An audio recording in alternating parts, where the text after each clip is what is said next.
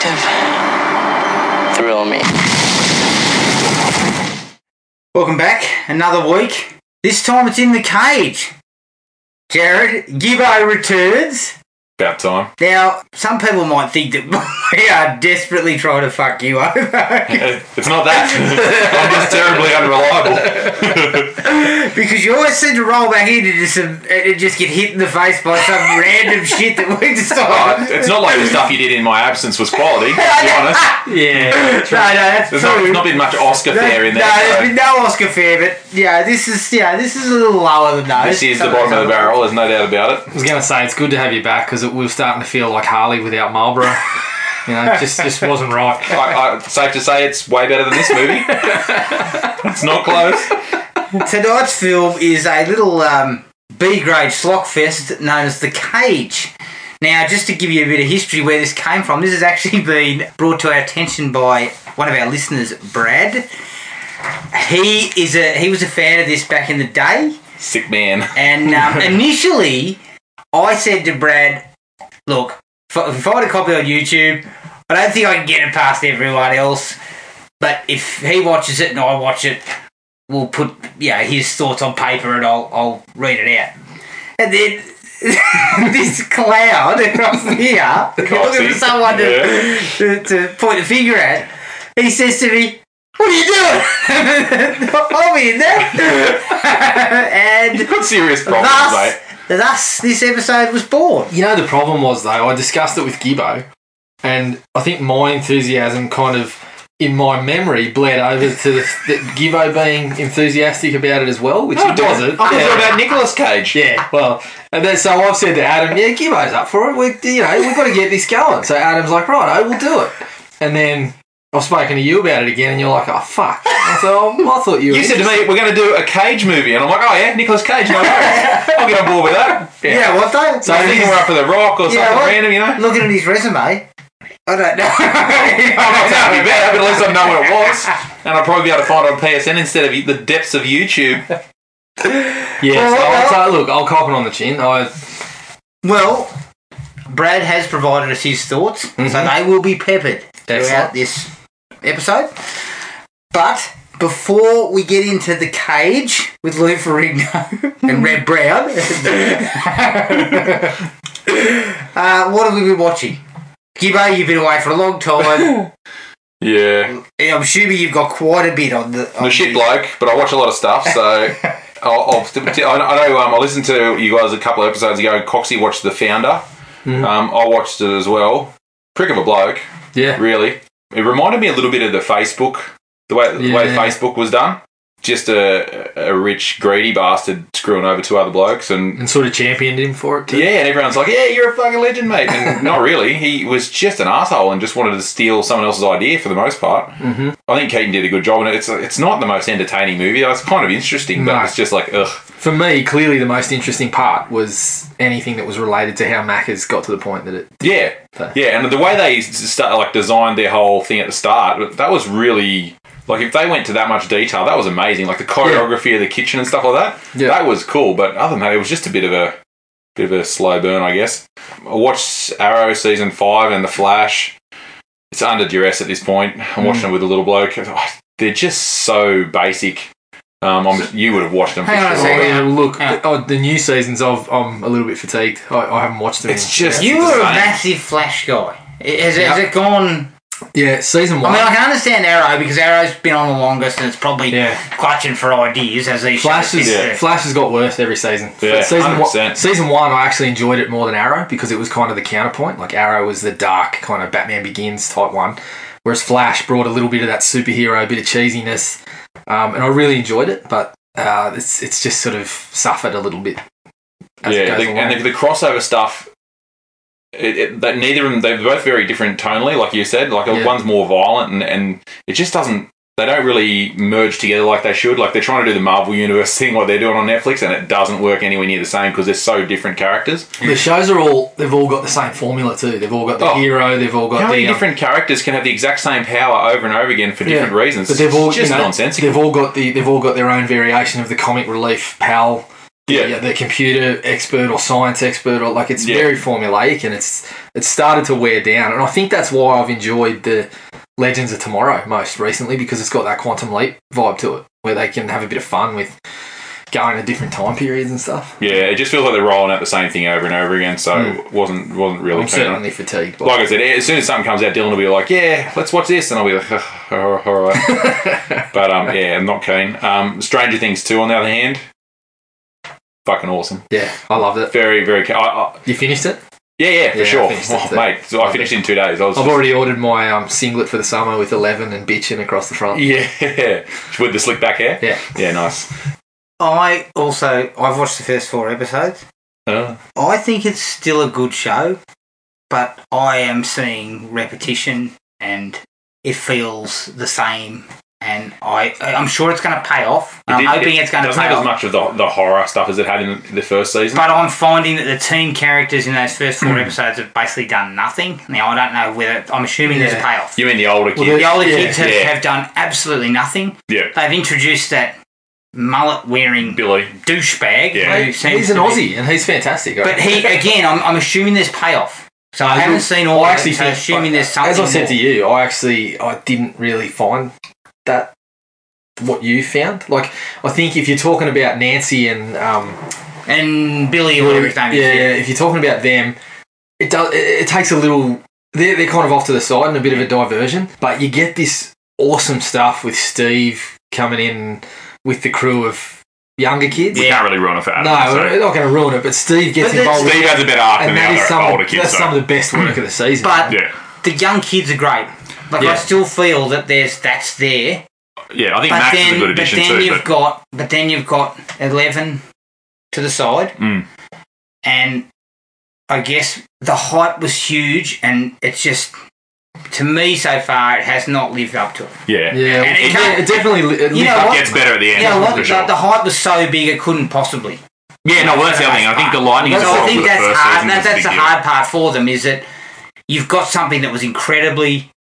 It was lightning in a bottle. That first season was just everybody, like I binge-watched that first season. Yeah. I have gone a week in between episodes of this. You're a stronger man than I knocked it over. Keep me away from it. 3 days. I just finished an episode and I think, yeah, that was good. Yeah. But I'm not itching. So what did you do? Because for me, the early episodes, I thought there was some fantastic stuff. There was some great stuff. Hopper and 11. Yeah, there was a bit of that. But I don't know. I just felt whenever they went away from the young kids, I kind of lost a bit of the... The kids are definitely the peak of it. They are great. When they're out Halloween... Doing the Halloween stuff. Yeah, that was cool. I think it was the second episode. Yeah. Just magic. Like, some of that stuff is just magic. Like, they also nail the 80s. Yeah. You're right with the, Dacre Montgomery is the Aussie guy that plays the mullet-wearing fucking bozo. Yeah, he's hard work. Early on, he's very, one note. He's just antagonising his sister, but it does develop. Well, that's it. Sort of get involved. I think he's going to pay off more in season 3. Yeah, I cannot fully review it. Yeah. Without seeing the rest of it, because I think it gets better. There's got to be payoff, and as long as there's payoff, then I'll probably be able to say, well, you know what, I thought it was a bit slow, but then I got what I was hoping. You haven't even got to episode 7. I was going to say episode 7 might be the issue. Go cold. That'll be the issue. 7 I heard was very bad. It's kind of like a standalone thing within the season. It goes off and does its own thing, and it's none of it ties back to the other. What was it? Like 8 episodes or whatever. Is it 10 episodes? I think it's. Or is it 10 or 9? I don't know. Anyway, but 7 is its own thing. I liked that episode. It's very different to everything else. Yeah. But the season gets better at the end, and there's a payoff for a lot of stuff. Well, that's it. As long as that pays off, I'll probably reassess. Yeah. Because at the moment, I'm only really in the opening. It honestly feels like this season is a bridge to wherever, because they're only doing 3, aren't they? 4, I believe. I think as far as I know, the Netflix is 4. Basically they've actually go for 2 more seasons. So I reckon 3 would have been perfect. Yeah, as much as I like it. As long as it's like if they had a plan for 3 seasons and Netflix has said, "Can you do 4?" I'm okay with that. As long as they don't try to stretch it. Yeah. That's what I'm worried about. Past, because I think Breaking Bad was kind of like that. I think they pushed it a little bit further than they might have anticipated to, but the story was strong enough to hold it. So if Stranger Things is like that, I'll be okay. I think you can get more seasons out of it. It's just about how well they. Well, there's definitely. I mean, they don't finish anything. Yeah. In this season, they just kind of. Sorry, mate. Off to the side. No, that's all right. Well, we're really burning through my list, so it's good. I watched Police Academy. I love that movie. It's fucking great. It really is. It's so shit. But mate, Dylan pissed himself. Like it's just got some comedy that just it just holds up. You know what I mean? Some of the Tackleberry stuff. Dylan was just losing his shit. It was. I mean, you can see why it was successful. I never ever failed to laugh at it once. Yeah. I started watching. I thought, this is probably won't pan out. He'd be bored after 10 minutes. Loved it. He was into it. He was just keen, and like when they turn the car over, and that's like he was just all about then the. What's his name? Commandant Lassard or whatever. He always used to crack me. Yeah, exactly. He's many things. So I won't spend much time on that one. Went and watched Ragnarok in cinema with How was it? with Dill. Yeah, so did I. Top. Yeah. I was a really big fan. Best of the Thor films? Best of the Thor films by far. The other thing for me though is the best thing about it was that old mate Taika Waititi. He realised it's just the same. It's just another story that's going to get boring. So we're just going to fucking make it a comedy. But they find, but as I've heard on a couple other pods talking about it, Thor needs to be way out there with what he does. Fighting huge monsters and doing magical shit. And they nailed it finally. Instead of this, trying to make everything serious and somber and whatever else, they just went completely crazy. Like the first dude he fights is a giant lava monster with a mask, and I mean some of the jokes I think are a little bit too jokey. Forced, but I laughed at all of them. But it just seems like it's like from joke to joke to joke. Yeah. But I just think it worked. But because quite frankly, like top 5. Quite frankly, if it wasn't funny, I'd have been sitting there going, well, where was Hela? Because she was barely in it. She was in it at the start and the finish, and I'd have been thinking that's one of the weaker villains that they've rolled out. Yeah. Just it's another weak villain in a bunch of They kind of had multiple villains, and like she was the big bad, but there was but the fact that they. Because that's what happened. It sort of took a story and then went to another story and then came back to this story, so it jumped around a bit. But because it was funny as hell, you didn't care. You just plus it had Jeff Goldblum, so exactly he was magic in it. He was gold. He was gold. He knew what he was there for, and he knocked it out of the park. It was gold. Taika Waititi's Rock character, whatever his name was, Korg. He was hilarious. That was so piss off, Ghost. You want the pointy stakes? They're probably not very useful unless you're fighting vampires that are hunched close together, eh? Yeah, he was just good, and that was obviously a nod at what we're doing the shadows and stuff like that. No, he was really good. There was heaps of good stuff in it. Yeah, I just thought that maybe if they can stay at that level, if they keep going down the, I don't know, it was a little bit of a trying to do a copy off Guardians. Yeah, which it could get a little bit too much of the same thing, but I loved it. That's honestly like a top 5 Marvel movie for me. That Kiwi sense of humour too gave it that little bit of a I wonder if the humour played as well not in Australasia. You know what I mean? Like, because we've kind of got our own sense of humour. I just don't know. I'm assuming that everyone thought it was funny. Yeah, but I reckon maybe some stuff didn't hit anyway. Anyways, that was good. I watched Maggie, which is the Arnold Schwarzenegger. Very different take on the whole zombie apocalypse sort of. It's probably too slow. Oh, it's super slow. But Arnie is actually very good. He's really good. Surprisingly good. She's good in it. I thought the ending was a little bit unsatisfying. Yeah. Like it was touching at the same time, but it was just like, But well, I guess that's the end of that then. This is we've always talked about this, and it's always been the weakness of Arnie, is that your Stallones and your Bruce Willises and those guys could go and do that when they were at the peak of their powers, like they were in their 30s, and they could still go and give you that if you really needed it. No, he was impressive. Arnie couldn't, but then he probably could have. Like, that's the thing. No one ever, when he was at the peak of his powers, no one ever went to Arnie and said, look, we got this small movie where you're going to play a father. Yeah. Arnie would have gone, mate, and you've got to show us 20 different emotions on your face at once. You've seen Raw Deal. Yeah. You know why they didn't do that. Where someone went, look, I've got this script for Arnie. Have you seen Raw Deal? Yeah. Let's go elsewhere. We're just having the background flexing. Yeah, you're right. But he does, I think being a lot older now, it actually works more for him to do it now. Yeah. And also no longer being the box office. Yeah, he can settle for that sort of stuff. He can settle, and he has to settle for that sort of stuff. But I had it on my list for a while, and I just thought, I'll just watch it. And I think it was actually while the kids had chicken pox. I watched that when you guys were probably doing your last pod. Yeah. So that wasn't too bad. I watched the season 1 of Wolf Creek on Stan. Is that any good? Yeah, not great. he doesn't have the same gravitas that he had in the movie. The Mick Taylor character, he's not anywhere near as menacing, and some of the effects honestly struggle. And speaking of storylines that just pop up for a couple of episodes and then just go fucking nowhere. Yeah. Like I didn't mind it early on, but yeah, it was all over the shop. I finished it for the sake of finishing, and now there's another season's coming out. I'm like, you're gonna have to watch that. When I saw that, I was like, 6 episodes though, you'll be able to knock it over. Yeah, I know. But it's a different character. It's not the same girl or anything. It's a whole new thing. And he is now basically a Jason Voorhees type. Yeah, pretty much. Like apparently just a gritty, fucking filthy, unkillable. Now he's got. Well, she nailed him to the wall with a bunch of fire pokers and he's got backstory now, of course. Like it's gotten a bit too far, I think. Yeah. So watch Baby Driver.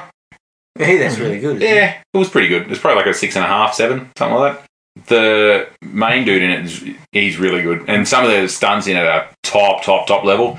Didn't enjoy looking at Kevin Spacey anymore, unfortunately. No, I was going to say I probably would have watched it by now, bar that. Fuck that guy.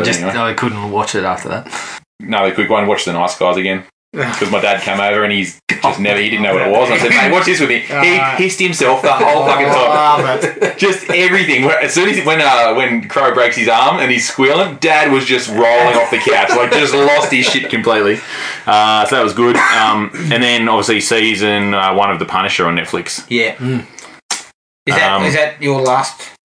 Yeah, except for Deep Blue Sea, which is very important. Yeah. But let's talk to Punisher because I'm 4 episodes into The Punisher. Oh, okay, we can't go too far then. Yeah, I'm 6. Oh, I'm 6 down. I thought you'd be all over it.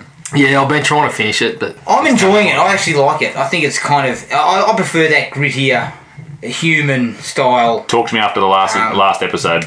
Marvel sort of show, but I can see where it's not particularly fast moving, which surprises me. I thought it'd be very much action aplenty. Yeah. And it's obviously it's building it's more things up. It's more like a bloody like a crime procedural sort of. Well, yeah, and it's more sort of taking on a bit of PTSD and veterans in America. Oh, it's clearly having. And I do love the fact that they were kind of they basically committed war crimes, and that's why what's happening, is happening. Yeah, I really did enjoy that, and I think John Bernthal is excellent as the Punisher, and I think the acting's quite good.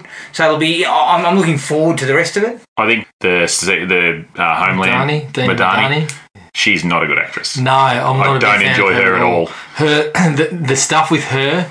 By episode 6 that I'm in, the stuff with her is becoming a real slog. She's got one note, and yeah, I just don't like looking at her. John Bernthal, been a big fan of his ever since season 1 of Walking Dead. Yeah, he's really good. Part of that show. I thought him and Micro, when he died, him and Micro together were pretty good too, and him and Karen Page, the scenes with them together are excellent. She must be just loving having this little world just propping her up all over the place. Yeah, but yeah, that Madani kills it for me. She's a real struggle.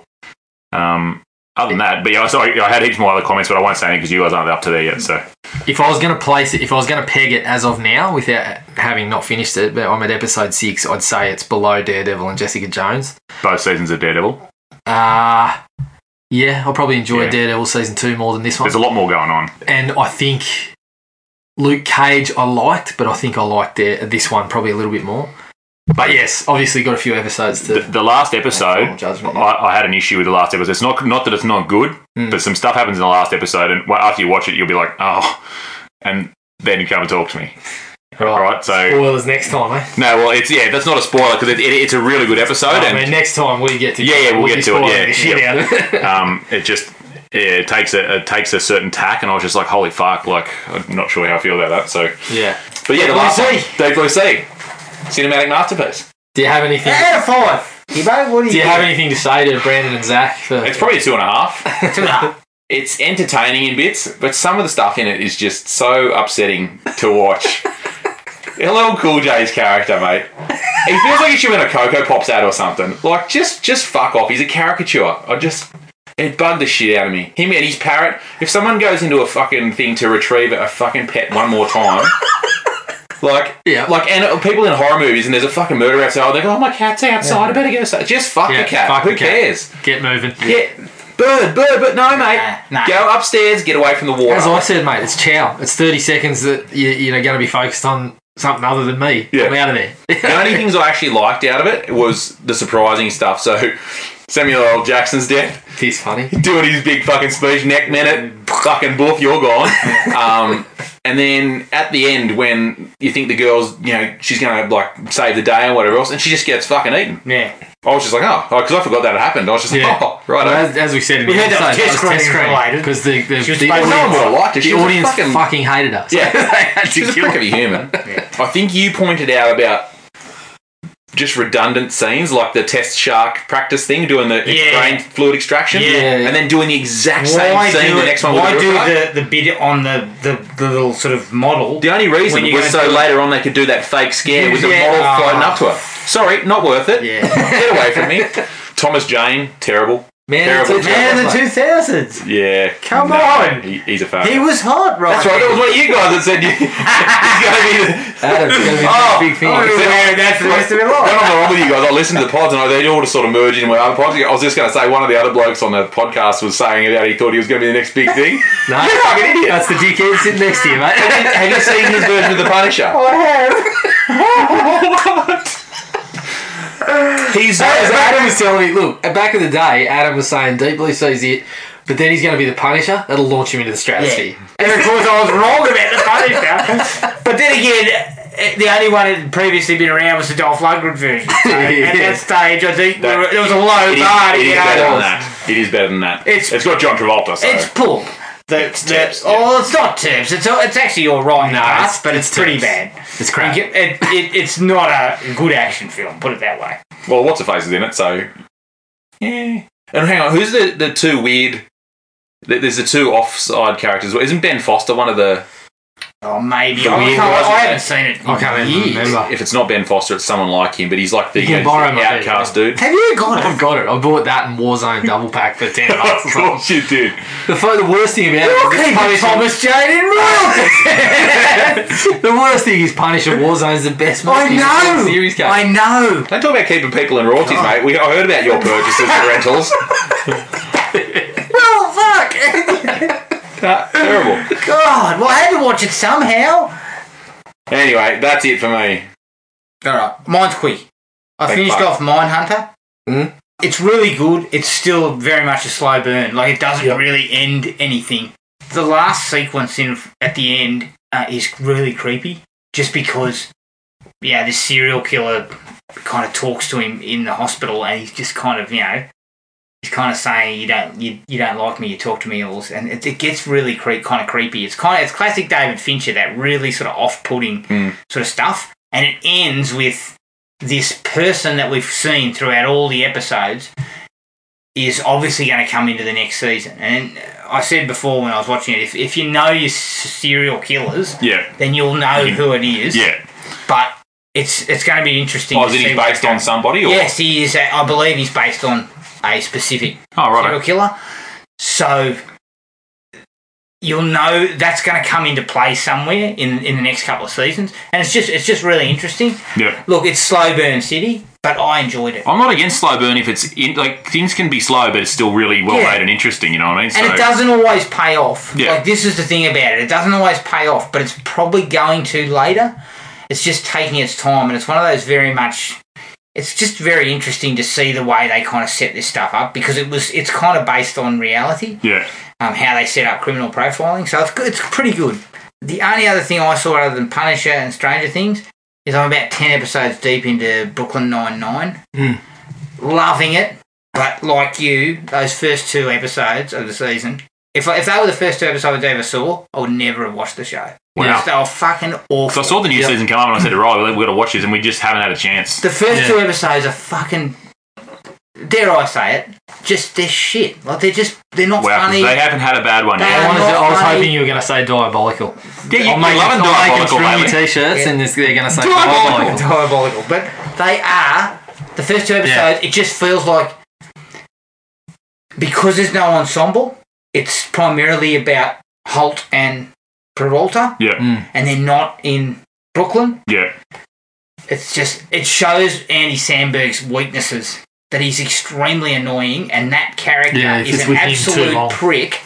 But if you put him with the rest of the cast, He needs other people to it buffer his works. edges. Yeah. And it doesn't work for those first 2 episodes. So I was just sitting there thinking, oh shit. Imagine being at a pub having a beer with the bloke. Yeah. You'd knock him out in Yeah. 15 minutes. Like, honestly. And those first 2 episodes, I was oh shit, they've bloody nuked the fridge. Yeah. And this is where it's gone. But then it writes itself because they go back. Well, that's good, because to I've where been they are. hanging out for that season to come out. And so, yeah, I still find it very amusing.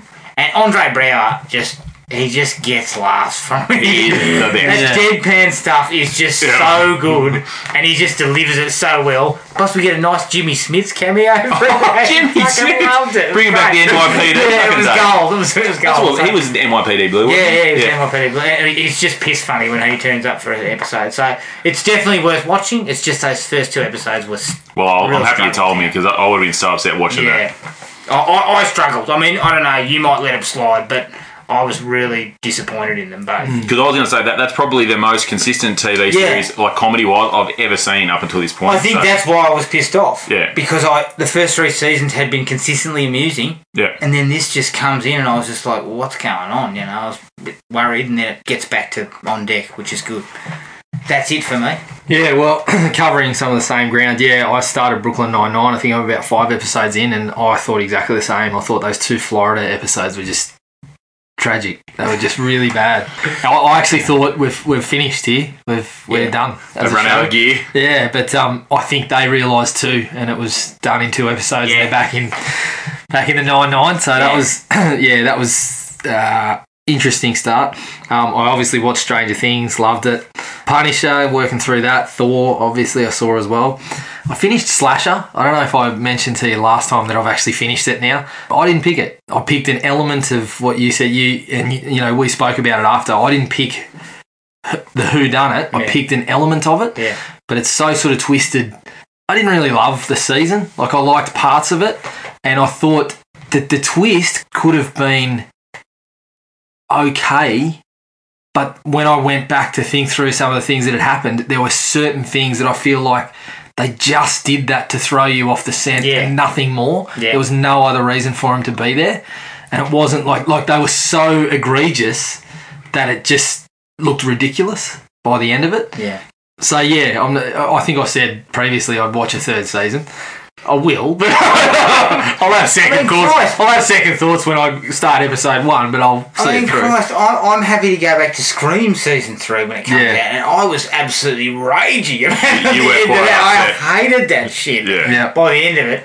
So, I'd give it another season, but it stuck out like you wouldn't believe. And I'm not good at picking those things, Yeah. but it stuck out so much, and it is so derivative of a very well-known Yeah. movie that it just... They threw the bit in that you're supposed to sort of see. Yeah. I just went, hang on. Yeah. And I think And I realised that, and from there, the last 3 or 4 episodes, you just sit there going, oh, God, I can't Yeah. Just possibly finish it, do yeah. this. So I think I saw that, what you were talking about, and I made a connection, but I didn't see it through to what it eventually was. So you're right, it was sort of out there. I saw Jigsaw. Yeah, laugh it up. That good? No, look, if you like the Saw movies, you'll get enough, but there is nothing new. Absolutely nothing. The twist, it was predictable. It was totally predictable because all the twists and turns are things you've seen in the previous fucking 7 movies. But according to Luke, Jigsaw 2 will make up for it. Yeah. Explain what happened to Jigsaw. Yeah, well, we laughed at him the first time, but he was right. Saw Let me guess, 4. he's the killer LeBron James. Yeah, could have been. I don't know. It brings nothing new to the table. But if you like the other ones, you'll probably get enough out of this one to say it was all right. Sorry, my joke was completely ridiculous because he was Pennywise, not Yes. Jigsaw. Steph Curry was I Jigsaw. was trying to just sort of move on and. Sorry, yeah. you No, I got it. what do you think? Just let that go. Just walking straight through it. Gibbo stepped in dog shit. You stepped in dog shit. Move on. Oh, God, yeah. It didn't happen. I saw Murder on the Orient Express. Yeah, not bad. It looks really good. Like, the sets and everything are pretty great. They look really, really fantastic. The cast is obviously fairly stacked. Kenneth Branagh, very good. Got a couple of laughs out of him, and he plays it off. But I was never familiar with the story, and I kind of felt like it built it up from the get-go to where it was going to end up. So, yeah, I don't know. It was enjoyable. I watched a couple of docos. Now, I can't remember whether I mentioned this already, but I watched The Nature Boy, the 30 for 30 on Ric Flair. I saw a bit of it. It was bloody good. It was really good. I wish they had gone into his money trouble so we could have talked a little bit about Ric Flair finance and all that sort of stuff. But to be honest... Honestly, who's taking a fucking financial away from Ric Flair? Well, WWE. But no, I think he's back in the ring too now, so he must can't still be be. having financial issues. He's 70 years old. I think he's 70. Yeah. Good God. But no, there was some really break him in half. there was some really great parts to it, and I mean, basically at the end of the day, he admits at the end of the docker, like he's lost a son to overdose, and all of his kids essentially say he's a shit father. At the end of it, he just basically says, they say to him, "What do you want to be remembered as?" And he says, "Some people would love to say they want to be the greatest father. I'm not. I'm a terrible father. I'm a worse husband, and I want to be remembered as the greatest wrestler ever to live." The problem and basically he says, I lived what I was in the ring. My character became my real life, and I fucking loved it. Look, I can see where he probably went wrong. He's owning it. He owns it, and the doco is better for it because he goes into the depths, and he talks about some shit that he does, and he says, "Yeah, look, I was cheating on my wife and all this sort of stuff." But then he goes into this massive story about I just couldn't be alone, so we'd get to the Holiday Inn, and I'd roll into the bar and say, "I'm buying everyone a drink." Next thing you know, I'm dancing on the bar with people I don't know, serving the shots and stuff, and I fucking loved it. Yeah. And he does. He owns it. You see, he talks about some stuff like he's regretting it. Next thing you know, he's giggling and smile away, and you can see him looking over in the corner, and you can tell he wishes he wishes that was where he was while he's talking about it. Yeah. You know? But isn't that a little bit sad? It's sad in a way. That you're 70 years old and you still keep... Look, it's sad in a way, but at least I watch that doco and I can say, all right. Well, at least you know where he's coming from. I respect his view. Yeah. He said, I watch that and I say I could never do what he did to his kids. I could never be away from him. Fuck no. But he puts it out there. He talks about it and basically says, I am wrestling. That's what I am. Well, he accepts it. I accept that, and the documentary is better for it because he doesn't pretend. You know, and some of the other great stuff is that Hulk Hogan gets on there and they say to him, "Who's a better wrestler?" Because there's always been this debate about, Hulk Hogan, Ric Flair, and anyone that was a kid in the 80s is always like, yeah, Hulk Hogan's great. But if you like wrestling, Ric Flair is clearly the better wrestler. He makes someone else look good. He's a technician and whatever. And Hulk Hogan's got a massive ego. They say to Hulk Hogan, "Who's better?" And he says, "Ric Flair's 10 times better than I am." He said, "I've got a lane, but he can make anybody look fucking fantastic." Yeah. Except Look, I'll tell you why his parenting went wrong. He probably, discipline-wise, was just bang their head into the turnbuckle or some shit. My favourite Stomp on their head. My favourite part of the 3 feet away. My favourite part of the doco was they talk about the woo. They go, "Where'd that come from?" And then he starts going, "Yeah, one night I'll give him the woo." Next night it's woo. They starts going through all these variations. So it's like he's blue steel. Yeah, and they start playing clips of it, and it's all the same. He's just, a couple of woos in a row, or just, it's bloody ridiculous, but quite funny. The other one I watched was, what's it called? Jim and Andy? The one about Jim Carrey playing Andy Kaufman. It sounds like a slog. Look, it's a good watch. And some of the stuff is legitimately fucking really good to hear. Like Jim Carrey talking about why he had to do that. And he's saying, sometimes the little bit of dirt that turns into the pearl or whatever. For me, that bit of dirt was that, am I good enough? And all this sort of stuff. And then there's parts when he's talking about his dad and why he went into acting. And he goes, look, my dad was a great musician or whatever, but didn't go to the States. He compromised and stayed in Canada and was an accountant. And he fucking got fired when he was 50. So he goes, he compromised in life and he failed at his compromise. So the reason that I was so driven as an actor was I thought, if I'm going to fail, I may as well fucking fail at something I love. Yeah. And so you listen to him talk about that stuff and it's great. But then by the end of the doco, I was still sitting there going, it doesn't, in Tommy Lee's words, it doesn't sanction your buffoonery, Jim. you fucking acted like an asshole for months on a set, and the only reason you got away with it was because you're Jim Carrey. Yeah. If I'd have been an extra and I said, I'm going method, call me fucking, whatever you're going to call me, and then really got shit-faced and fucking passed out on the set and had to be carried somewhere, I'd have been out in my ass. Yeah. You know? And, he treats Jerry Lawler like an absolute piece of shit. He's just needling Lawler. There's twice in the doco where they show Jerry Lawler physically attacking. And both times I was thinking, fucking good on you. Yeah, about time. Yeah, and the thing that Jerry Lawler says is, look, and it was one of the sort of parts in the doco that I was like, I wish they'd talk to more people about this because everyone's championing it. And yeah, it was a great performance for a movie that's fairly average. So they talk to Jerry Lawler and he says, look, he's been an absolute asshole to me every time I've been here. And they show clips of Jerry Lawler arrives on set and Jim Carrey just rolls up and throws water on him and his girlfriend for no reason. Because he's in character. And he says, look, what he's not getting is that Andy was always great to me. He'd always call me Mr. Lawler and shake my hand and then we'd do a bit. Yeah. Basically. And he's just fucking needling me the whole way. So look, it was a great watch, but it does, to me, you've acted like a fuckwit for 6 months, basically. So I'm kind of torn because it was great to watch. Well, that was his goal, mate. He nailed it. Yeah. The last one I watched, which you boys will be really interested to hear about, is I, of course, went and saw Justice League. So, how bad is it? It's not as bad as everyone's telling you. No, as you said, Batman versus Superman. No, look, there's huge problems. Number one, for me, Ben Affleck is worse because they try to make him funny. They should have just let him be who he was. The torture porn Batman, yep. The villain is dreadful. Like, Steppenwolf looks bad. It's boring. It's kind of, I don't know. I was just not very happy with that at all. They try to squeeze in too many characters that you haven't had their own movies and you don't know. But I still enjoyed it. I still liked some of the action scenes were just good fun. There was a couple of back and forths that they had which were clearly Joss Whedon stuff that worked between the characters. Obviously, I mean, I don't think it's a spoiler to say that Superman's back, of course. Everyone fucking knows that. I was really surprised by that. For the first time, I was fucking happy to see Superman on screen. I wish he was dead.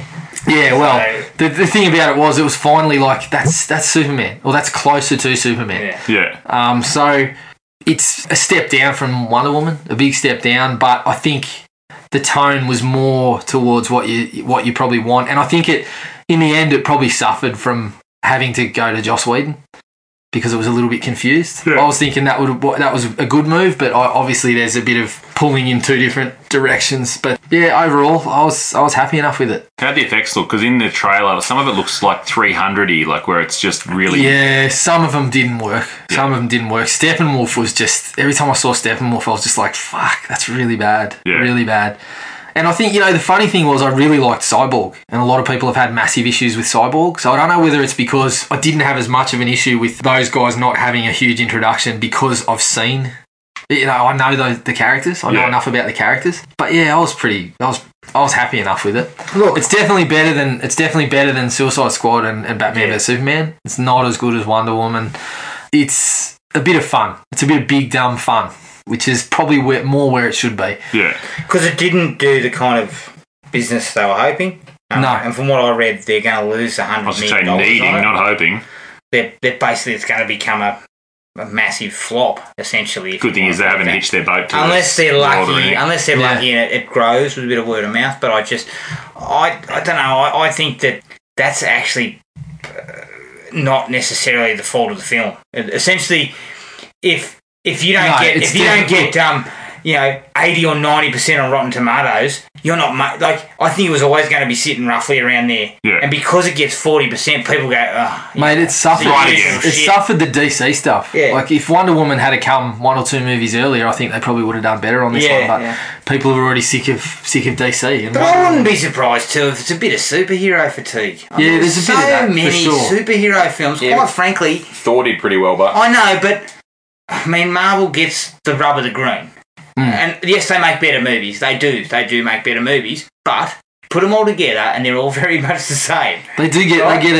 They get a clearer run. Yes, people want to like them. People already like the Marvel stuff, so they're more. Because for me, look, I loved Guardians of the Galaxy. Guardians of the Galaxy 2 had massive problems. Yeah, but I went and sat there and I watched it and I enjoyed it.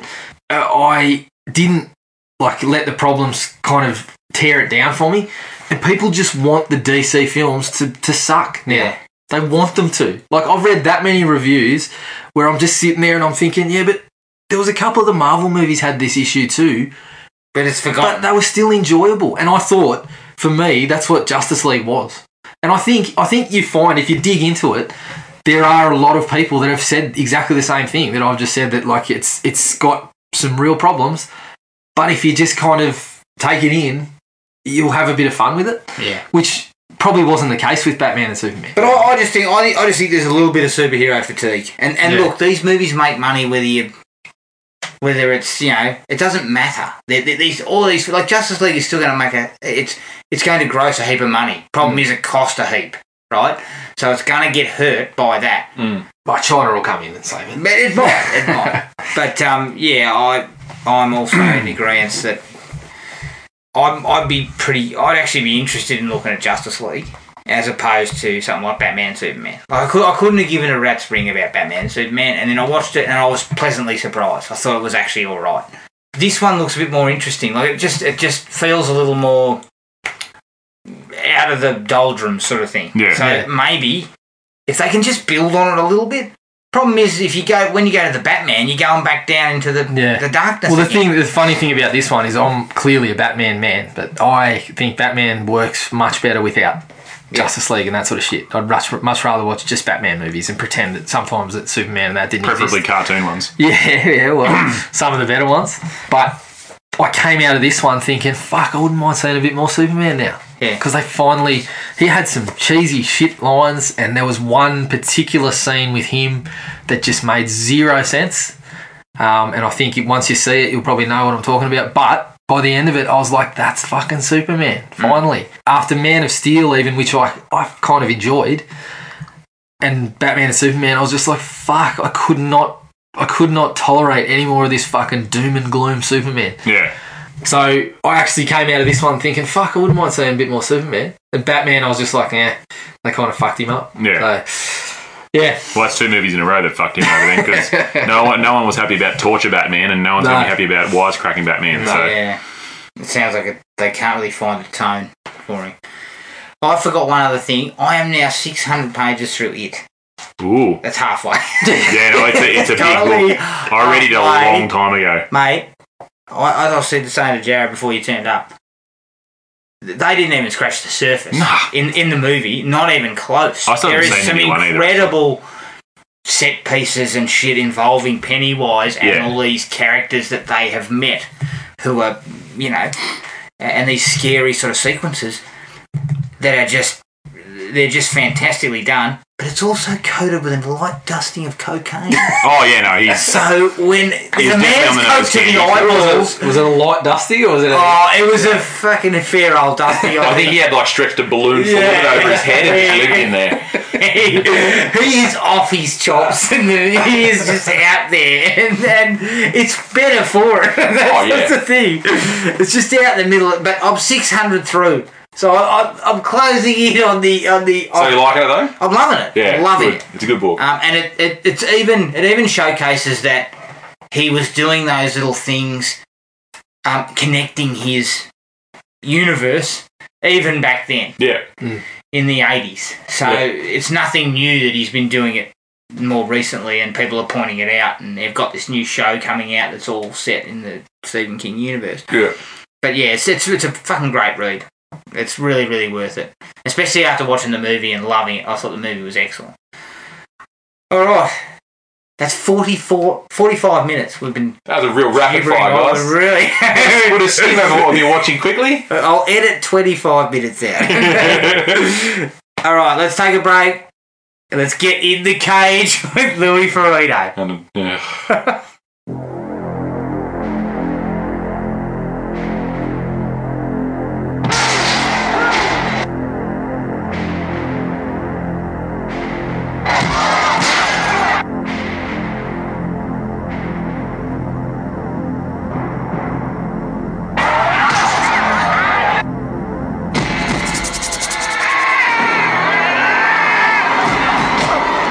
4 walls of steel wire, 16 feet square. Man's story to report to you is that your fight is dead. If you cannot dispose of the body, we will take care of it for you. Billy Thomas and Scott Monroe, two lifelong friends, are drawn into the secret world. Billy, how would you like to make a lot of money fighting? I don't like to fight. Where they uncover its corruption, expose its secrets, and their only way out is to fight for the greatest prize of all. This fight ain't gonna last long. Their lives. Lou Ferrigno, Reb Brown, You ain't gonna shoot a lady, are you, dickhead?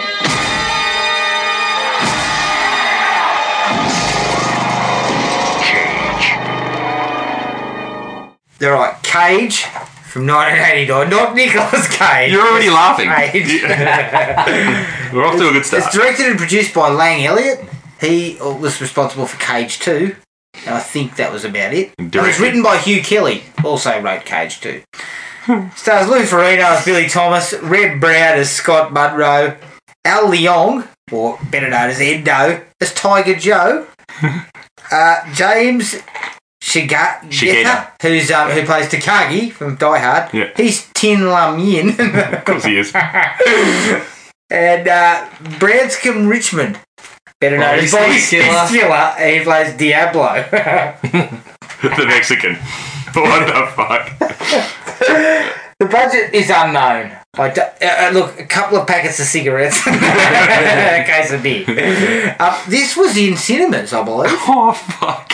Right. I managed to find a box office. I heard you say cinemas, plural. So. Yeah, so it made $614,000 in the US. Yeah. So it was in the cinema at some point. I don't know how many. There's no way the budget was that high, surely. No, I think they made some money on it. I was going to say they made about 613 and 900 profit. We're in the wrong business, guys. Just a little bit of trivia. Both Lou Ferrigno and Reb Brown both played Marvel comic book superheroes. Ferrigno played the Incredible Hulk and Reb Brown played Captain America. When he looked like fucking Super Dave or something. That's where I saw that bloke. Yeah. Captain America. Okay, now, this film was given to us by Brad. Thanks, right? Brad. Now, Brad's given us a rundown. He's given us his thoughts. So I'm going to start with him. He's given it 2 out of 5. Right? Brad says it's actually not badly written with some payoffs and decent characterizations for a subpar 80s kickboxer ripoff.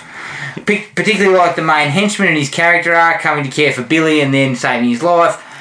Overall, the movie is stuck in late 80s schlock, action Cheeseville. Yes, it is. It's very much so. I'm going to say I 100% agree with the fact that it feels like something like your kickboxer. It's cut rate. Yep. Watching this on YouTube is difficult because it's bad. It's a bad film, but it's bad. It's really bad copy. Yeah. So it's really hard to watch. Trust me, mate, it'd be more difficult to find a copy of Yes. So the difficulties in watching it are also magnified by having to watch it on YouTube. Yep. Look, it's a 1-star movie, but I had 3 stars of fun. So I'm down the middle. Yeah. I think it's cheesy as all hell. It's stupid as they come. But dare I say it, Lou Ferrigno produces a couple of alright pieces. Surprisingly enough, Reb Brown is fucking hopeless. Hey, really good roundhouse kicks though. If you need him at your groin. If you need him at knee height. But overall, 2 out of 5. And people, if I spoke to someone and said we're watching The Cage from 1989, and we're doing it on the podcast, they would have said that'd be the worst movie you've ever covered. Not even close. I look back through our catalogue. Mate, this movie's... They don't listen to us enough. I know. There is some stuff well below this. Yeah. So, for me, I had a bit of fun with it. It's badly made, but I'll give it 2 out of 5. Right. Gibbo, Oh, me next. Okay. come on in. It's a 1. It's a 1-star. That's all I got. That's... No, Still going into it deeper? the intro was funny, and I was just like, okay, so it's just going to be some fucking war hero bloke. And then you get them like getting injured, and then it goes into this fucking montage with the weirdest music of all time, and I was just like, "Fuck you guys! What is going?" It's like some, I don't know what the word for it is. Oh, man. There's a similar song over the end credits. Yeah. Everything in between is dog shit. Right. It's one for me. I'll get into all this other shit later. Jared. Yeah, I had a feeling you were not going to be pleased. I like good movies. Yeah, look, I've probably been guilty in the past of giving stars for entertainment that I had with it, so I better make the distinction.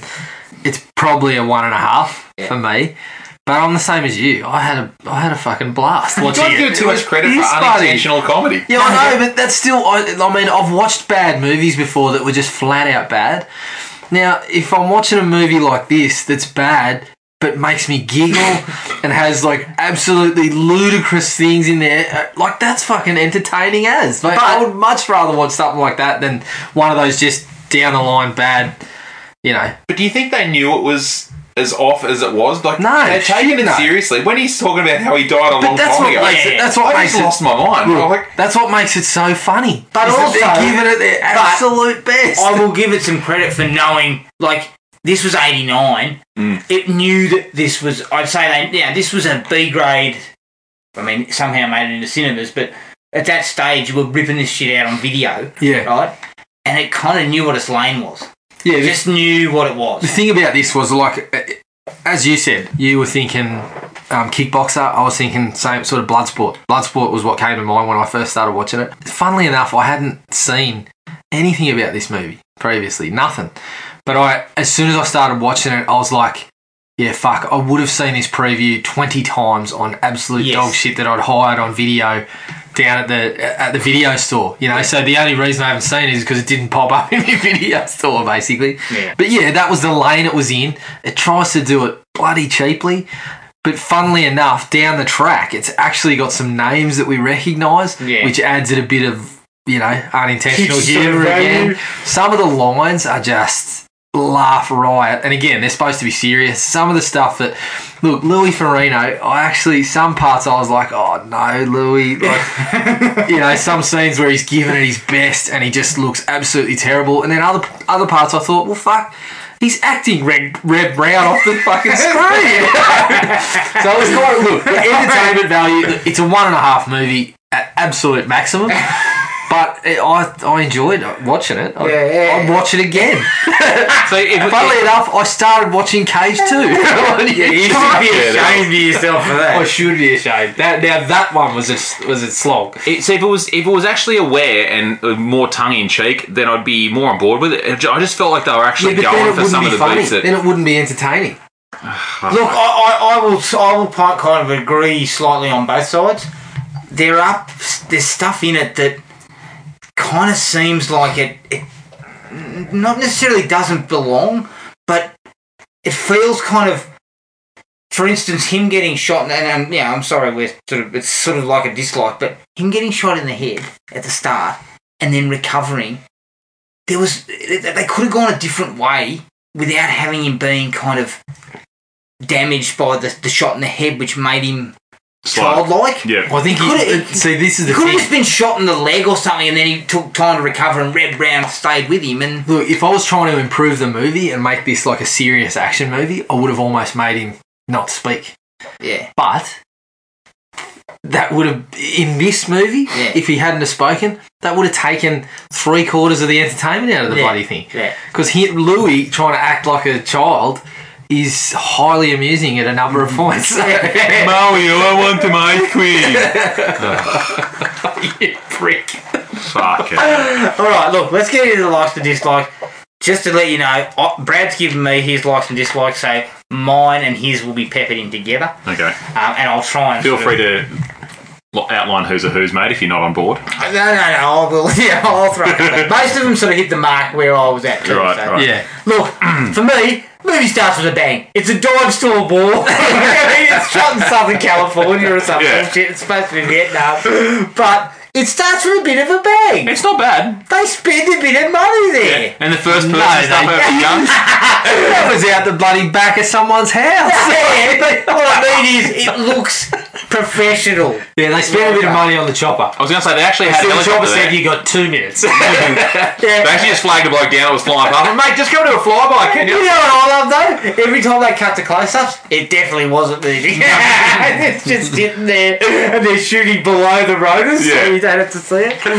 Starts with a bang though. Yeah. I kind of enjoyed that dime store shit. I thought I was like, oh, this might not be Yeah. alright, actually. Well, that was right in the lane of straight to video, Yeah. action, cheesy. It just looked like Rambo 2. yeah. But Brad also shit. mentioned that no one else seems to be cranking out short sleeves except Lou, so he can fucking gun up. Well, his captain it looked like he was maybe in his 50s and was weighing the best part of 30 kilos. He's like, go away for the captain. Yeah, you know none of those other blokes are passing the physical. No, that bloke hasn't done a push-up in his life.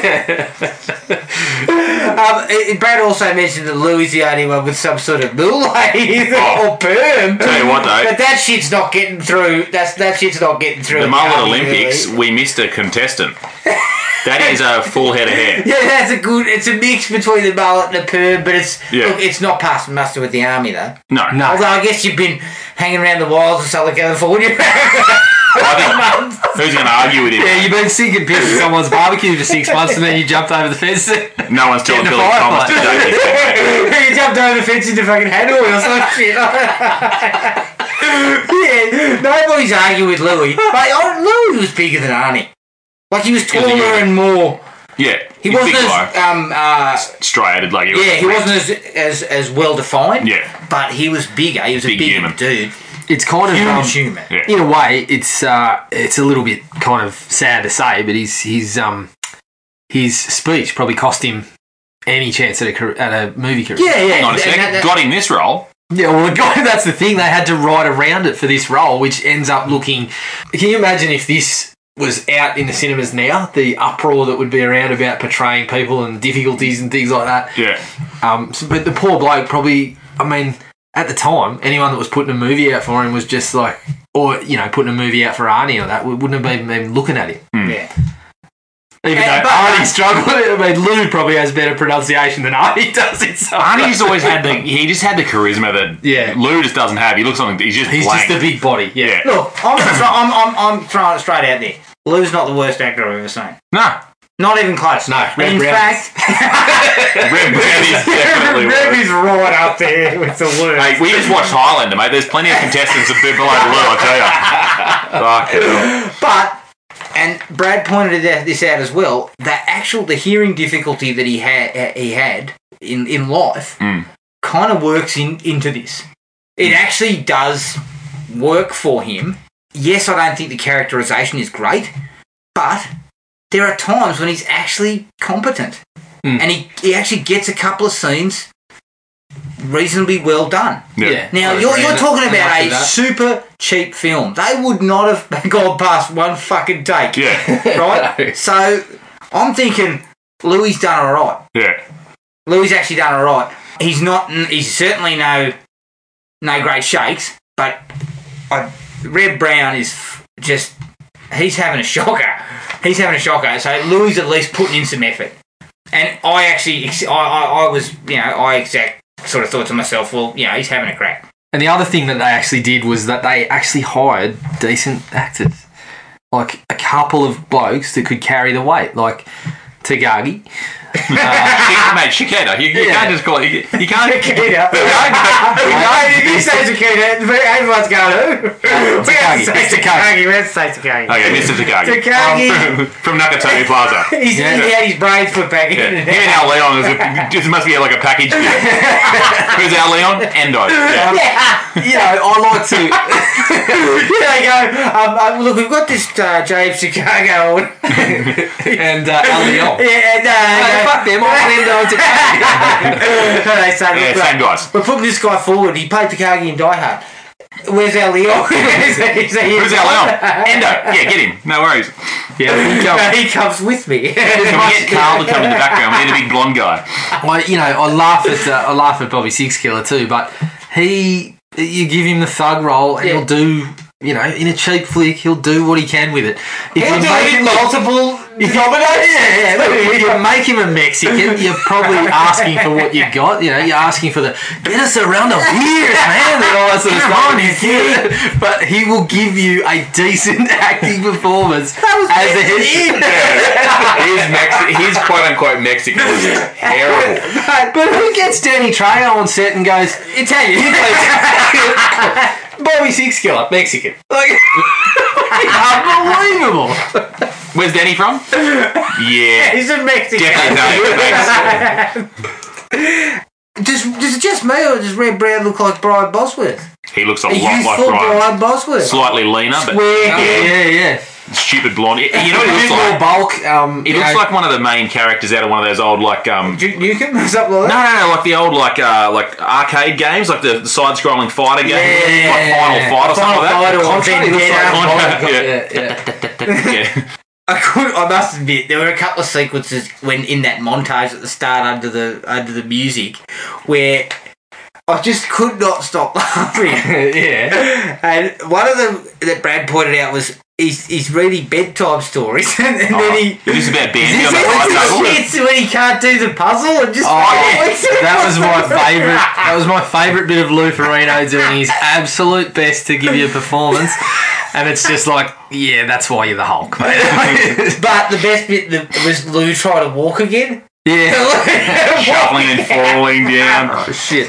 But you notice You're making this look hard. Instantly, see, because this is another one where my likes and dislikes just kind of blend into one. Because this was one of the most ridiculous scenes I've ever seen, but I was laughing so hard, and it was under that scene, that music, that fucking ridiculous song.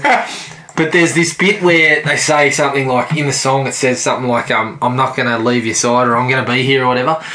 And Reb Brown gets out of his bed, strolls over, puts a hand on Louis' arm, then rolls back to his own bed, and for some reason he kind of lounges with the hands behind the head and gets this big smile on his face. And I'm like, what This is when he was still unconscious too.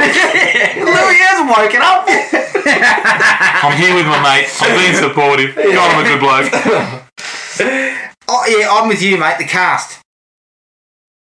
Awesome B grade sort of cast. For the for the cash that you are obviously and hindsight's one other thing because I'm sure most of them were getting paid a pittance. Yeah, for the money that you got, they probably got a couple of decent blokes. Yeah, and I mean Red Brown had a profile. Fucking Takagi. Yeah, Takagi. There's a couple of real bad actors in amongst the crop, which I'll talk about in the dislikes. We're going to talk about the photographer? Yeah, but there's one even worse than her. I'll get in. Let's stay on likes. Just an absolute prick. Can we talk about the death grip when he gets shot in the head? Yeah! So, yeah, you're holding a whole human and then you get shot in the head and... What, is he going into like rigor mortis? Yeah, I was going to say your whole body goes limp except for the, as you said, the grip. He's hanging off the side except his forearm is just that pulsating he can't possibly drop that man. Also, actually, the squib on the side of his head though, not bad. Yeah. Except it's a bit purpley, isn't it? I was going to say, if he's lost as much blood as was coming out of his head there, he'd be like the bloke in Hot Shots that was just kind of deflated. I had a bit of a question mark about how he managed to hold on to him. I'm glad he did though. Because who was he hanging on to? Was that? He was hanging on to Red Brown. Yeah, so it's Scott. Okay, cool. Scott, not Red Brown. Please. Scott, my apologies. I got that wrong.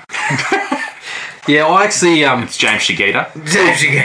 The cage fighting stuff to start was effective enough, all right. Except aside from the fact that they were missing each other by I love that. It was just a cornucopia of missed punches, followed by stuff that looked like it might be real, like blokes are thrown into walls. If we're on point now, suddenly the guy's throwing punches and missing him by a foot, and I'm just like, who the hell was handling this? But the other thing too that really works at the start for me is they get that weirdo with the blonde hair that was in No Retreat, No Surrender 3, and is the bloke even Asian? I don't think so. I think he's not Asian as far as I'm aware, but he looks. I mean, it's kind of like he looks weird. Like he looks like if I saw him in in that suit and that get up, just kind of staring, I'd be fucking leaving the room. So kind of the fighting was sort of effective enough, and then you get someone like him that kind of adds to the whole sort of scene of it. I'm like, yeah, passable kind of heavies and cage fighting setup that he's obviously going to. I believe Lou has also got testicles of steel. He receives a couple of good solid kicks in the ball. He gets on late. An all-timer. He's fighting like a gentleman. Next minute, cop this, champ. But isn't it added to by the fact, I think it's in that fight when is it the first one when he gets hit in the balls and then he starts going, he's cheating and all this sort of stuff. I'm laughing because I don't want to fight anymore. Whereas me, I'm just going, oh! I'm not getting up for 2 days. Because that was like clean, that. right. Going down didn't save you in this though. They just keep kicking in their head. There's no rules. There's a couple of piss funny dialogue pieces that I couldn't stop laughing about. Brad pointed out one in the first fight. He walks over and he goes, "Hi, I'm Billy," and that bloke just goes, "Fuck you!" Because he thought they were wrestling. They let him. It was like a lamb to the slaughter. It was pretty bad, actually. When you think about what was actually going on. Yes, but personally, my favourite was when the bar gets blown up. Yeah. And Rembrandt rolls up on the bank woman and she goes, "You're $50,000 low on your insurance." And he goes, "What does that mean?" Exactly what you just said, you fucking idiot. I love he tries to play the sympathy card with a bank too. There's no mystery about it, Rem. She told you in direct. You are $50,000 light on so your as a businessman, yes, failed, but wait, it's my fault. I'm sorry, Scott. I was clear and concise the first time, so I'll repeat it for you. You are $50,000. And he gets the shits, I believe. Yeah. Walks off in the fucking half. My favourite was actually when Billy gets introduced to the two gangsters first, when they follow him outside. And he's like, "Hi, Lucky," and all that sort of stuff. And then they talk to him about fights, and he kind of shakes his head and he's like, "I don't like to fight." I burst out laughing. It was Louis' worst delivery of the movie. Absolutely woeful. But one of the funniest bits in the whole movie. I think it's kind of like, it's sort of what you said. I don't know if I find it difficult to give Louis credit for the acting per se, but the fact that he's given it so much and he's clearly giving it his absolute best. He thought it was his Oscar role. It's strangely endearing in the parts when it needs to be. So, like when he talks about I was dead already, like you're alternating between versus the end of the laughter and then kind of it's endearing because the bloke is obviously giving it his fucking best. Yeah, you know? And I actually found, very much like Brad did, that the actual relationship between him and Mario was reasonably decent. It needed more work, but that was one of the rare things where I kind of felt this is kind of a little bit outside this sort of movie. Like, it's kind of like this movie's off in the stratosphere doing fucking around over here. Yeah. But this particular character arc could have been useful in another movie. Is it wasn't about cage fighting. Is it as strong as the relationship between Farino and Flash Gordon? No, not quite. Sometimes I had a set to over. Yeah, who was charging more for autographs at a convention or something, didn't they? Bloody a couple of 70-year-old men punching on or nearly punching on. But I actually found that stuff to be reasonably... It actually was reasonably worked out. It was the only character arc that kind of had some... Did anything, really. Semblance of... Yeah. It started here, we built up, then it paid off. Even it was clumsy and kind of rushed, but at least it was it looked better. He did just go from being just a seedy henchman to all of a sudden he's on, the disabled guy's side for reasons. Yeah, it added to the drama a little bit towards the end there. And I must admit, I got a fucking giggle out of the whole sequence where they've got Louis at their house and they're trying to explain to him he's got to do cage fighting. Yeah. And they're eating hot dogs or some shit.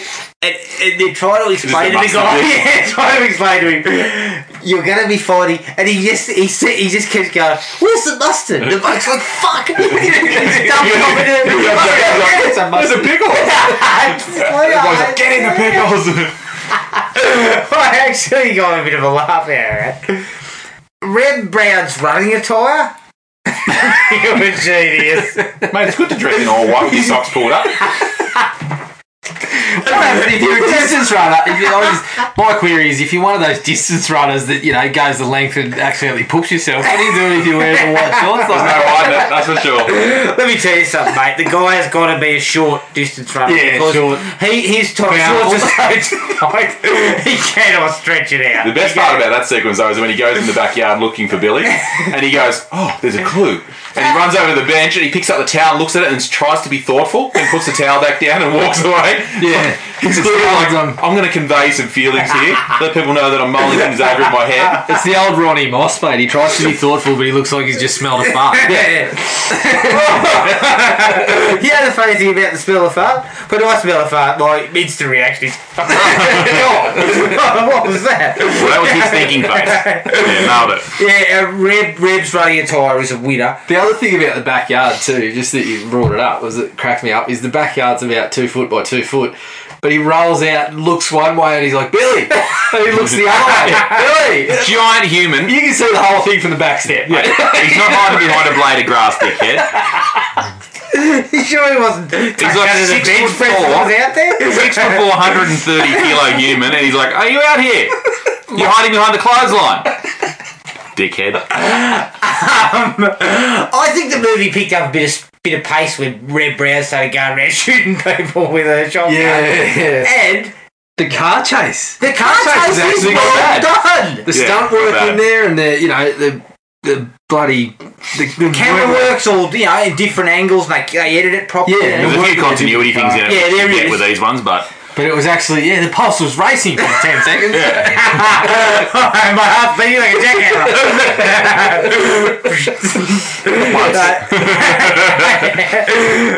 Brad also loved the fact that chick runs up to him in the bar and goes, "You wouldn't shoot a woman, would you, dickhead?"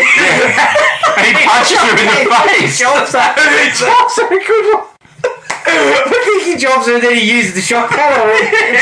Is it just me, or did she remind you of Mimi from the Drew Carey show? Yeah, she did actually. That was absolutely the funniest bit. Yeah. It was very amusing. Her delivery is, she fucking right into him, and then he just fucking levels up. He doesn't take any fucking nonsense on that, because he gets it over a bit, and he's like, "Oh, where's this bloke?" And they're starting to be lippy. He just loosens on the shotgun. And another thing Brad loves is he sets fire to that guy. And then he doesn't bother to shoot him. They're not like, shoot him, he just laughs. No, he just loves it. So the guy is just But that was poetic, because he knew that he was... actually, that lady's name was Mimi, wasn't it? In the bar? Yeah, it might have been. Different Mimi, obviously, but... Yeah, that was poetic because he knew he was the guy who blew up the bar. Yeah, and burned his friend, Mimi. Yeah. Yeah, that's right. Mimi. Jeez, we're starting to connect there's some depth in here. Maybe it's a 4-star. Maybe. No, I'm out of lies. I had a comment there just to point out the unlikely white guy martial arts. We did mention Red Brown's round. Some of that was magical. Mate, he's going for all of it. It's like, I'm Jean-Claude Van Damme. Yeah. No, you're not, Red. Yeah, you're not even close, mate. Yeah. His roundhouse is the worst roundhouse I've seen on camera. It's seriously knee height. It is dreadful, and it's so slow. Yeah. Like, you're in the next room before he's landed where you were. Turning to try and kick me. Let me go have a cup of coffee. When I come back, I may receive this foot in my as soon as you had that first bar fight scene where the two gangsters see him, where they're trying to break that fight up in the bar, and him and Billy are just loosen everybody up, I was just like, what is this blonde bloke here for? What is he offering? Farino was just going full Hulk, and then you're like, this is where he's around. He's throwing people around. The bloke thinks he's Brown is sizing up, and then doing that. Oh, the roundhouse was just awful. Yeah, look, that's probably it for me too. Brad was a bit of a fan of the unconvincing bear hug on Shigita at the end. Takagi. Takagi. Where he just crushes him. Don't you hear a little bit of it? And then it's like, put him down, Billy. Put him down. It's like, don't hurt anyone, Billy. It's too late for you, mate. Sorry, you've already murdered people. He broke that other bloke's neck. Yeah. The Asian bloke. So. Oh, he definitely. Ooh, yeah. Things got a little bit out of hand. Was the injury there supposed to be bringing his brain function back. I couldn't understand with the flashbacks. Yeah, I did. That was odd because it was like he punched the smarts back into it. Yeah, turned him into like a killing machine again for a few it kind of seconds. seemed that way, but I don't think that was what it was about. That is one of the funniest scenes in the film, though. Well, please explain, Adam. What was it about? I just think it was him having flashbacks. But why? But then because he punched him where the bullet hit him. He doesn't punch that up, does he? I think it was they were just padding it out. Yeah, because it's slow though, and he keeps going. His facial expressions are so. We talked about the pulled punches earlier. Do a flashback here. We talked about the pulled punches earlier. If you want to talk about pulled punches, that slow-mo of where he punches him in the forehead over and over again, and he's like trying to do like the head shake. Yeah. That's not how it happens, guys. Sorry, that is not good. Oh, look. I've got to say segue into dislikes there. Definitely. That most of my dislikes were equally as entertaining. I got the funniness out of it, but the opening song. What is it? I don't know, but also I think it kind of felt like they were this close to being in a relationship. Yeah. Like it's really. That's why I called it a romantic comedy. Yeah, it's really weird the way they set it all up. Yeah. Because they kind of showcase they're supposed to be friends, but it's a love song over the top of the credits. Oh no, it's weird. So it doesn't make any sense. But it's also a love song that is clearly cheap. Like they may have had it written for 10 squid or some busker on the corner or something. Couldn't they have gone back and said, we need something a little, just slightly different? Yeah. Just call Survivor. Yeah. Giving just the offcuts. The whole music. Survivor offcuts, can you imagine that? Call Robert Tepper. Oh, mate, he was right up there. He was smashed it out of the park. The music in general is immediately noticeable as it's like cheap TV show quality. Like the budget constraints show the whole way. Something off Matlock. Yeah. The other thing about that sequence too, and this is what Brad pointed out, is when he opens the box with the, I think it's like the Congressional Medal of Honor or whatever. Brad was kind of saying it felt like he was just going to drop down on one knee and propose to the bloke, and it was going to have a ring in it or something. Like it was kind of out of place, and I think that whole scene was the strangest montage ever. Yeah. I mentioned Red Brown leaning back and like lounging as if he's on the beach in Hawaii. Yeah, while his mate's buddy doing it tough over here. Maybe he lost all brain function. In a coma. There was a lot of weird sort of things within that montage, and the music did not help at all. No. That was my first thing. I said, what the fuck is the opening montage song? That was my exact words. So my other favourite example of the music is when the gangsters head into the bar in that fight, there's a clear-cut Bad Moon Rising knockoff. Yeah, I heard it's the same progressions, and then you can tell they're trying to have it. Obviously, they couldn't afford Creedence Clearwater Revival, so they got, I don't know, Creedence Murky Water Revival or something doing a fucking knockoff. It's bloody dreadful. And it does that, like, the whole way through the movie, the prevalence of those ballads and stuff like that are probably the biggest reminder of the fucking budget. The other huge issue with this film is that there's so many little subplots that seem to have no real bearing on anything. Yeah. Like the reporter, she doesn't even speak for about 45 minutes. Yeah, you just see her over and over again. Her speak. She continues to pull out what's supposedly a miniature camera to take photos. It's gigantic. She keeps holding it out like this. She does everything. We put the bloody long legs on it. Is there any? Do you see anything weird in the crowd tonight? Not tonight. You just see her go. Her story is just usurped by Endo. Yeah. His story becomes kind of her story, undercover. So you could have done away with her. You could have done away with one of them. I'm not really sure what that was. Well, you couldn't have done away with Endo. I'm sorry. No, you needed that. Are you talking about Al Leon? You needed that chops, mate. You needed that look. I had a big question about the belly camera, actually, because she's doing some zooming in and getting some really specific facial shots for people. Yeah. The fuck do you aim a belly camera? I don't know. There's no way there's an LCD screen on top of that. No, she just wear it. When they show her, isn't she like at sort of chest height to the bottom of the ring? Yes. Interesting. Maybe. Her boss. Let's see what you got. It's just a fucking. Just the side of the canvas and the bottom row. The canvas. Right. So what do we see? So you know you need your face to use the camera, right? Yeah, no, that was a big question. While we're talking about the opening montage, though, you mentioned the stories and the puzzles and stuff. The first thing you see on his bedside table is the Bambi book, the little kid's Bambi book. I'm like, what the fuck's happened here? The bloke's like 30 years old.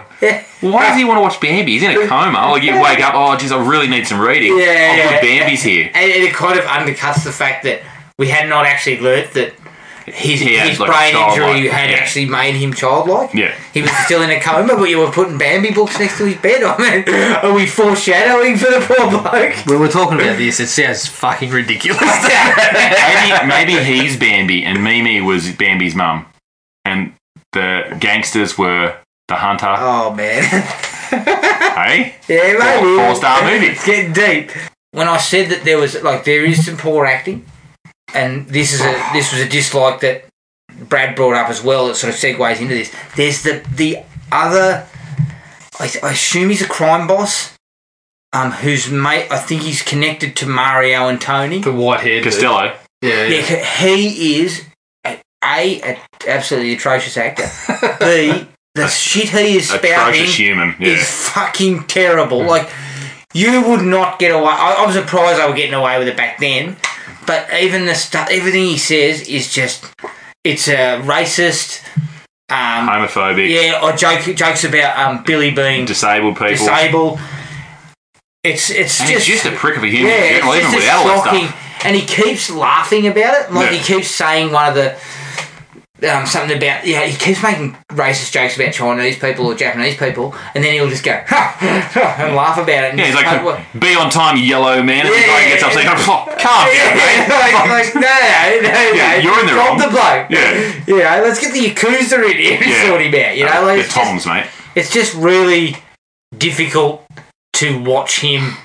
Yeah, and I don't really know what his place in all this was. You could have pissed him off and just had Tony and Mario as the crime. Yeah, and then had them up against Takagi. Yeah. No, we had this guy. And he's just a terrible. I sort of get what they were trying to do, like trying to put I can't even remember his name, Mario's mate, in the corner. Yeah. But yeah, the stuff that they were spouting was just. But they could have done that with Takagi or Tom Lun Yim or whatever his name was. It's kind of like he's in. Name? Yeah, but it's sort of like Tom Thumb.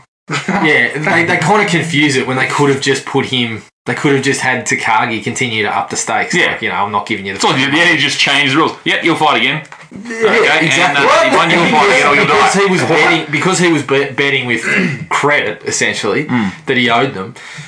Takagi's got all the chips, so you never needed that guy. Yeah. But also, the other thing that I found interesting was Reb and Louie just belled up Six Killer and Trejo in the bar. No, Trejo's Italian, mate. He wasn't in the bar. Either way, they built these guys up, right? And then Tony and Mario go, "Ooh, this guy could be our ticket." What did you see in that pretty bog standard biffo where he threw a few blokes into a wall that might convince you that cage fighting was where he was at? It could be the fact he's a human mountain. I know. It wasn't Red Brown's martial arts skills. We could have just moved on past that. Definitely wasn't Red Brown's martial arts skills. No, it wasn't. It was also not Red Brown's acting. No. The bar fight in general's pretty. I mean, the acting was strike one, and Red Brown was strike two. Then we got this, Branscombe Richmond running around as a Mexican. It was a bit of a shambles, really. Yeah. The only good stuff, the funny thing is the roundhouse reminded me of fucking Eric Bana. It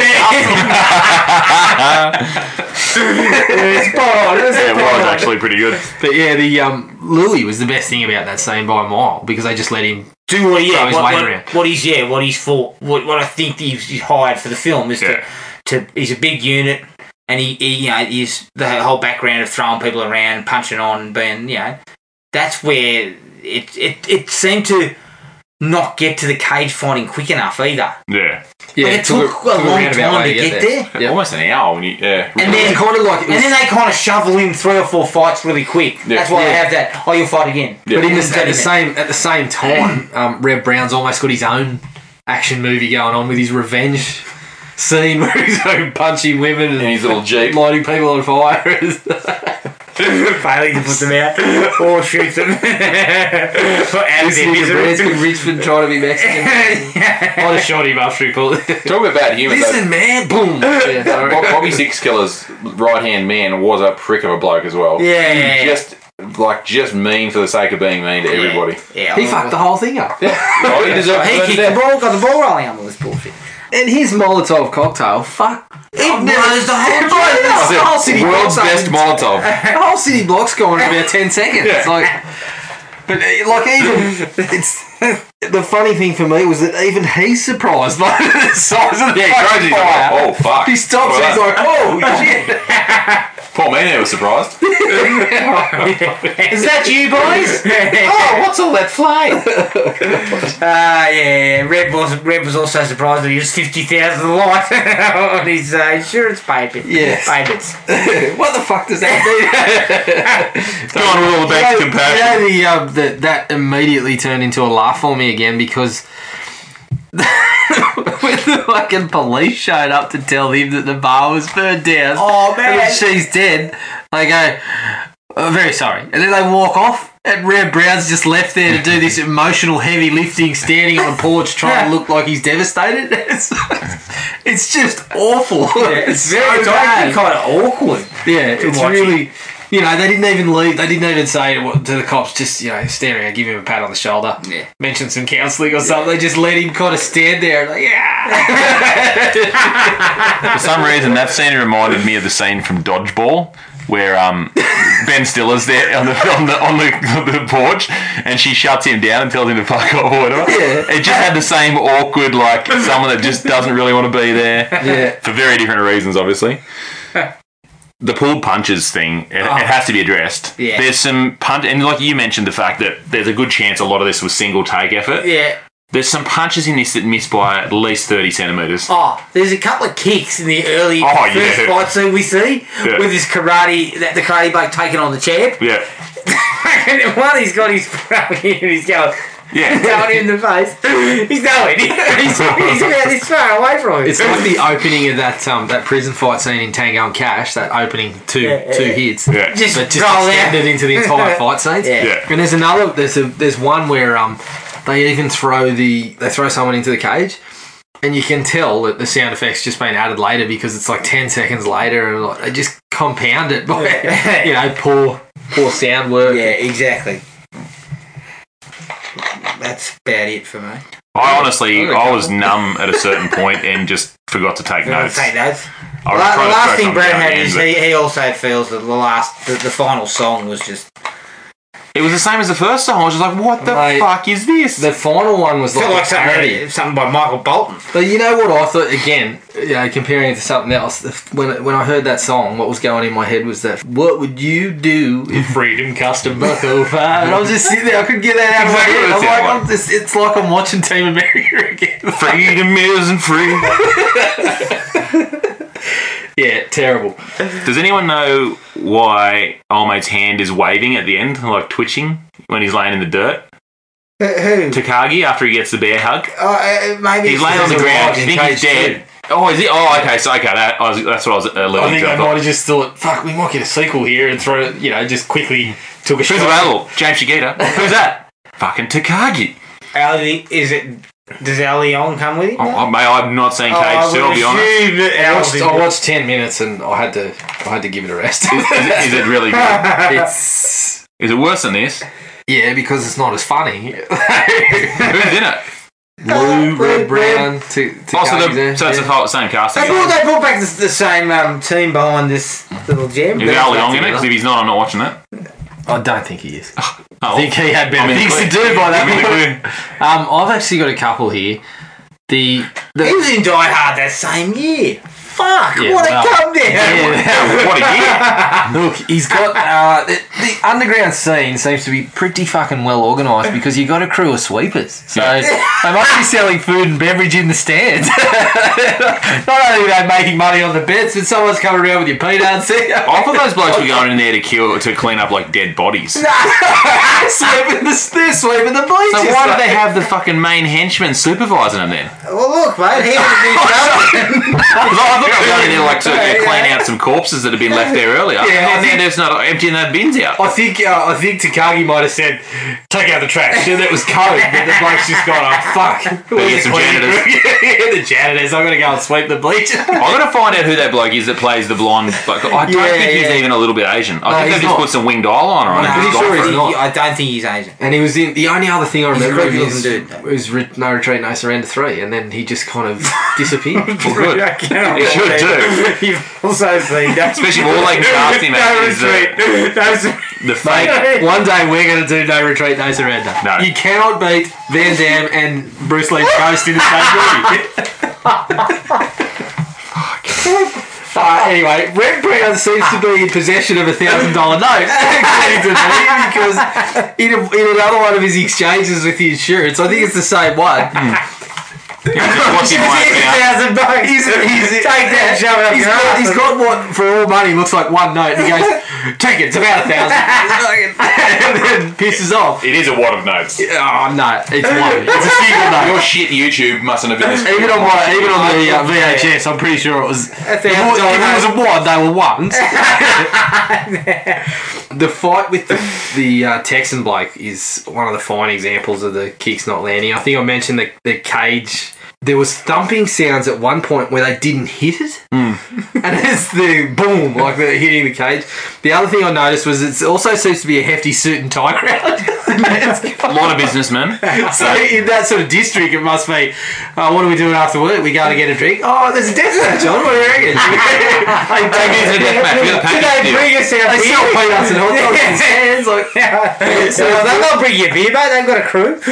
Red Brown first showing up in Chinatown to suss out the fights, and he stops the old couple. Yeah. He stops the old lady walking down the road. You He tell me goes, the people are being murdered? "Excuse me, do you know anything about these fights that are on?" Yeah. Yeah, mate, I'm in the next one with my walker, you dickhead. Yeah. They should have said, "Look, just stop down the local office block down the road." I'm pretty sure the same time. No, I don't know where they are, but I've just read. If you're looking for cockfights, they're over here. Oh, God. The biggest missed hit of the movie for mine was when Tony Buckler goes to slap Billy. Remember that one? He goes to slap on Billy and he misses that by fucking 3 feet. Yeah, that's a big swing. Yeah. The handgun that's used to kill Castillo. That fucking thing blows him back about 5 meters. Yeah, it's like he's been hit with a shotgun in the chest. The guy just stands like, he lines up the little handgun, boom, and Castillo just flies back into that pole. Yeah. Oh, Jesus. Yeah, I'm really getting petty now. The last one that got me, again, I did fucking laugh at it when it happened, but as neat as it is that the detective gives them the money to save the bar, pretty sure that's not it. I need to find somewhere to put this. I think it's called evidence, mate. Actually, not just money. Here's a cool million for your shits and giggles, guys. Yeah, I think he's going to have to come back to the bar and say, "Oh, look, the room full of witnesses there seems to have kind of dogged me in that I've handed over evidence, so turns out I'm going to jail." Ridiculous. Yeah, that's not how that works. But yeah, most of this stuff made me laugh quite. Yeah, it's one of those ones where you basically could have just run through the film and likes and dislikes would have just come up throughout. I should have watched it on 3 times speed, speaking of running through it. Well, it's on. Wouldn't have had to listen to as much. Well, I'm assuming that's the end of the cage. We're hopping out of the cage now. Yeah, we're out of the cage. I'll get the oxygen. Worse for we look a bit like Luigi after the 2 points in a row. Mate, the mate, queen. Look, big thanks to Brad for coming up with the cage. Yeah, thanks. It's a nostalgia thing for Brad, and so I appreciate that. It's his Harley Davidson. Once again, it's his Harley Marlboro. Once again, though, Jared could have saved us a lot of heartache by saying, "I'm not watching that shit." It would have just been me and Brad watching it. Yeah, but You know me by now. I'm not I know. I knew I could just He's yet to nibble say that. away at your conscience. I'm going to and say, as soon as I heard Lou Ferrigno, Cage, that was all I needed to hear. Wow. So, thanks again, Brad, mate. I hope you enjoyed that and appreciate you providing your thoughts on the film. Now, next episode, we haven't fully locked it down. Is that not correct? Or are we going with I think you're correct. Copycat? Because we were talking about Copycat. We'll sort it out offline. Keep an eye on the Facebook page. There's a little bit of an issue about the eligibility of Copycats. There's some I questions. actually like it though. You don't like it, eh? Oh, look, I haven't seen it for a long time, but I hated it when I saw it. So. Once again, there's no issues from me. No, of course not. There's the green light here. The man with no standards hasn't got a problem with it. Yeah. If you want to get in contact with us, send us an email at thrillme@iinet.net.au. Like us on Facebook, Thrill Me Podcast Australia, or at Podomatic at thrillme.podomatic.com. Until next week, take it easy, and we'll catch everyone later. Cheers. Find the podcast at Podomatic or on iTunes. Don't forget to rate and review. Like us on Facebook at Thrill Me Podcast Australia, or contact us at thrillme, all one word, all lowercase, at iinet.net.au.